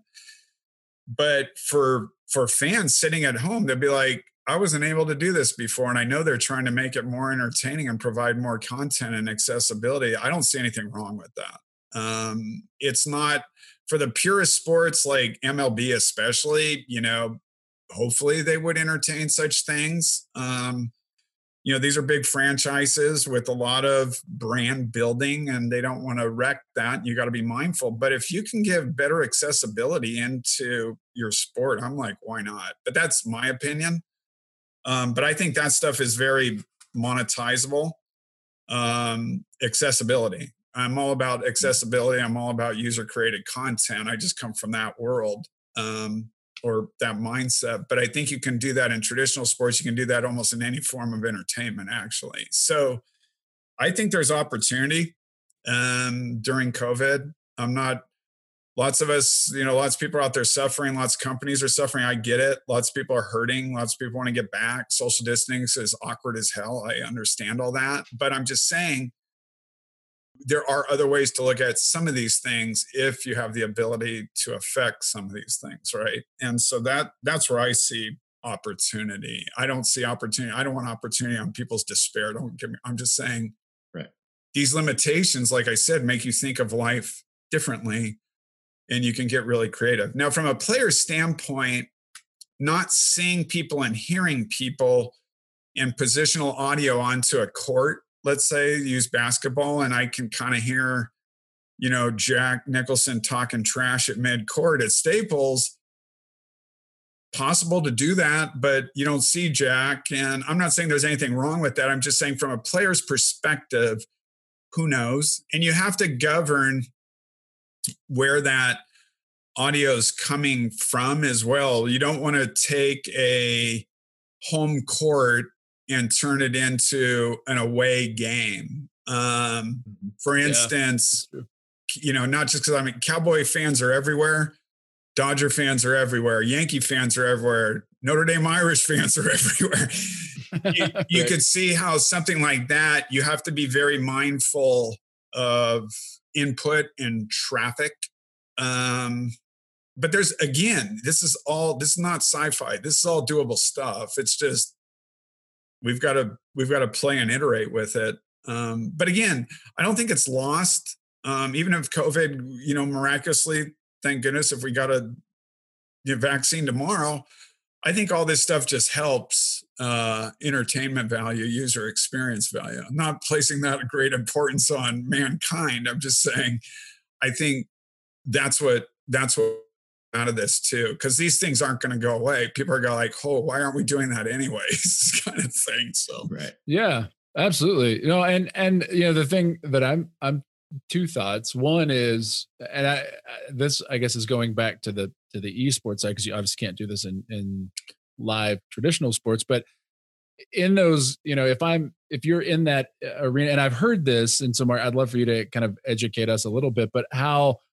there's either it's starting or there's a movement to where in some, in a tournament, whether it's CSGO or, Legends or whatever, to where participants may, have the option to vote to change a part of the map that the tournament's being played on, or, manipulate those types of things. Is that something I know it's got to, at least there's been talk about it because I've heard about it, but in terms of implementation and then, that's definitely a unique thing. I equate that as like, at a baseball stadium where you could like turn on the wind or like make it start raining in a football game or something like that. And how widespread is that? And then I'm beyond that, I'm curious about the data that comes with that. We can talk about that in a second. Sure. That's a really good question. Technically, that's all very feasible and all very doable.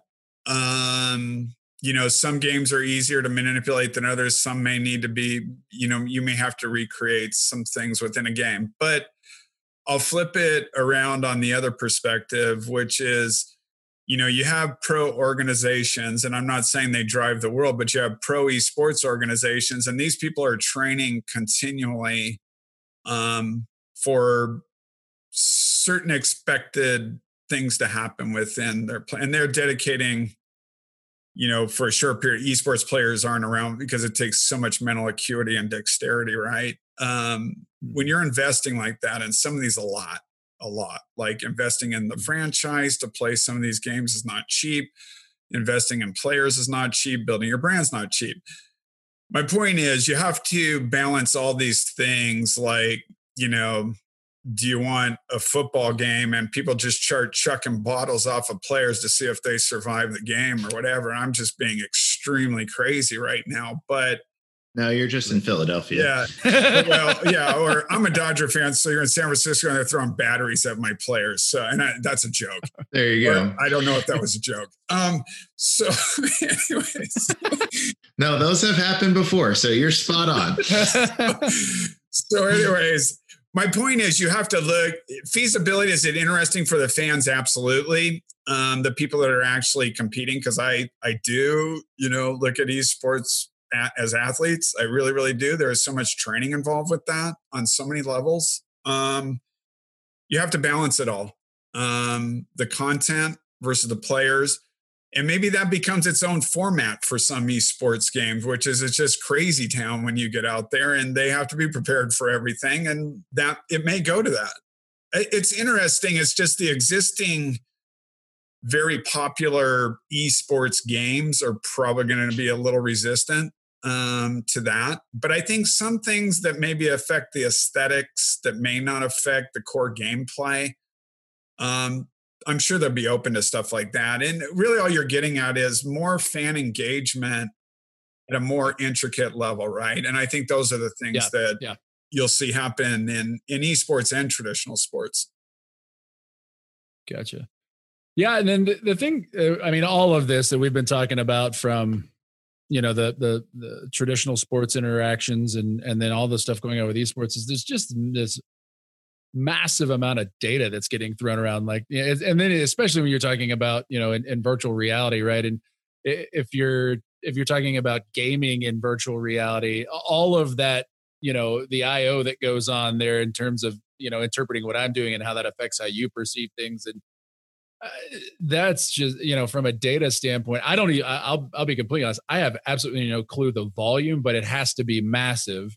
And then if you're doing that, you know, in terms of cloud versus console gaming, or even if, like, where that's happening in general, those VR interactions that you were talking about, obviously that data is being processed somewhere. I'm assuming, you know, if it's done over a, you know, an internet connection, a game that I'm playing on a computer, like I don't even know how, from a latency standpoint, how you pull that off without massive amounts of compute, and, you know, to steal another Scott McNeelyism, a data ocean out there that's just sitting around, you know, spinning this data up. Yeah. So, you know, data is important. Data is important to sponsors. Data is important to a lot of people, and accessibility to people. Now, gaming community is pretty savvy to, you know, don't tap too far into me. They're very leery of that. But you, purely on the gaming standpoint within games, you know, we collect a lot of data and we want to know and predict player behavior, really to satisfy player behavior or player sentiment, and getting pretty sophisticated. Now, in physical spaces, you're right, it's real-time data. You can pull out some. You probably can't go as deep as you want to go, but if you start to infuse virtual elements into the physical, then you can tap real time into that. Now, obviously, that's going to scale and cap, and you're going to have thresholds to it, or you're going to have to start partitioning out data real time and then figure out what you're going to do. Now, you can do that, but I think that's the interesting bit here, is when physical spaces start to exhibit some synthetic experiences, then you can start to extrude out data, just purely because now you're digitally connected, right?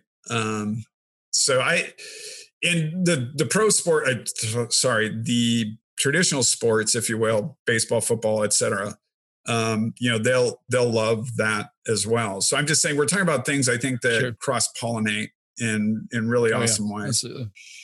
Yeah, I don't know if that answered it, but I just see, as you look at the physical spaces doing traditionally what they were doing, harder extrude data through like ticket purchasing and food F&B purchasing, but like, what are they actually doing during an event?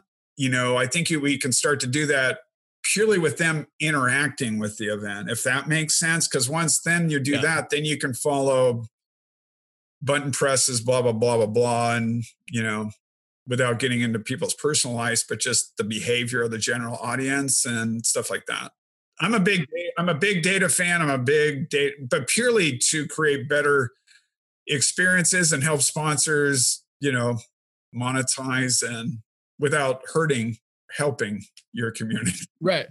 No, and that's exactly what I was driving at from that standpoint of it. Is, I mean, and I think people, there's a balance in everyone. It's at an individual level of how much privacy am I willing to give up to improve the experience that I get, right? And everybody has to balance that for themselves. And the better you can individually allow people, you know, if I'm at a stadium and I have the option, like, okay, you get it all, Jack, but I get, you know, like this mind-blowing experience, or I give you a little bit and I get a little bit better experience, to allow me as an individual to decide that. I think you get, you know, a much higher interaction and engagement rate with that type of content and data. 100% agree. And it really at the heart of that is trust, and then delivering an expectation and continually delivering high quality on that. And I know that sounds, it's not trivial to do that, but it's very good for the people supplying the content and very good for the users, right? So it's all about trust. And I'm using this to help your experience be better, and I'm delivering that time in and time out, right? That has nothing to do with sponsor. That has nothing to do with monetizing on that level, but it sure as heck does when you're providing product or content for people, right? And there's psychology to that as well. But at the heart of what you said, Joe, you're building trust between you and your consumer, you and your user, and you're transparent in that. I think if you're transparent on what you're doing, and then you do that, but trust can be broken in this stuff, as you guys know, instantly. And that's kind of how we bridge sponsors into it too, into esports as quickly as, people will trust the sponsor and appreciate the sponsor if they're doing something meaningful for the users at the end of the day, especially in gaming. Yeah. Well, and I think you're right. We as humans are akin to that kind of trust and I mean, think about, my family, my wife and my in-laws family, they're Ford people. They only drive Fords and they won't drive anything but a Ford, right? Well, why? Well, because great grandpa worked at a Ford dealership back in 19 whatever, right? And that's the only reason, but they built that trust. And so all we drive is Fords, right? And I know in the gaming industry, it's just, that you got cats that they have specific types of peripheral that they only use, and there's an affinity for that. So I think it's there, the opportunity is there, right? We just to your point, you have to build that. It's a different type of affinity rather than a product, which I think as humans, we're much more akin to, develop an affinity and a trust with something we can touch and hold and taste and feel. But what you're talking about is an experience and building trust in somebody to consistently deliver an experience for me, which at its very core, experiences are massively dynamic, right? And I think you would probably know this better than any of the three of us or Brad and I. Having to consistently deliver an experience at a certain level is much harder, from a qualities control standpoint, because I can make sure my Ford drives the same way it's driven for the past 50 years because I just make sure the way we build it, the products we use are the same, right? But with an interpersonal experience, there are an infinite number of factors that go into providing that experience, and a lot of them you don't have any control over. Right. So you just have to control what you control as best as you can, and beyond that, it is what it is, right? But that's really that's where the data comes in, though, right? Like that just helps you intellectually understand what player sentiment or community sentiment is, what they expect, and then you try to meet that best you can at the end of the day. But that at its heart is, and I know you know this as well, is that's at its heart what at least we use data for. Then it provides ancillary value for other people involved with it. So for sure. So Mark, I know we hit on some stuff that you're working on with A3. I want to make sure that we give enough time. I mean, are there other things that you guys are working on that that you are meaningful that you want to talk about, discuss? I think we hit on a lot. I mean, so where we the only thing we didn't, we have quite a bit of partners and clients that we work with. Whether we do dedicated builds and spaces, we're not looking to do the same old or LAN centers or anything like that. It is purely, like I said, to create an experience somewhere where you cannot get at home. That is truly at the heart of what we do. The one thing we didn't mention a little bit is we do work a lot with universities, and we do work with groups online that are building community in around esports and around video gaming, and we do that. We provide that as well. But again, on its heart is we partner and work with people that are not looking to do the same old stuff. And I'm not saying everything has to be new, but it should be better than. That's kind of at the heart of what it is. Whether we're working with curriculum partners, or we're working to build community for people trying to find jobs in the industry, which I'm working with a group doing that, all via online. But a lot of what we spoke about today, everything we're talking about today is not very different from any sector we're in. And then we try to bridge people into like sponsors that don't understand esports. Then we're working on the other side, kind of walking them through the front door into esports and kind of the do's and don'ts and what works and what doesn't. And then we're very agnostic towards our partnerships. We're not exclusive. So if we're a value add and someone's a value add for us in these endeavors, we go about life like that. So, some of those are very symbiotic, almost all of them. And then others look a little disparate, like, how does this make sense in esports? And usually it's bringing something creative or unique. So my little spiel on Abacus 3, but that's kind of where we're at and what we do. Okay. No, that's great. So if our listeners are interested in connecting with you on social media and the work that you guys are doing, what's the best way for them to find you? They can go to Abacus 3 website if they want, or if they want to even know further or connect, they can go correct with me directly. It's Mark, MRK at abacus3.gg. And they can connect to me that way. That's probably the easiest, best way. I'm pretty accessible. I kind of try to practice what I preach within reason. But if they want, they can go to our website, or they can contact me directly through my email. Okay. Awesome.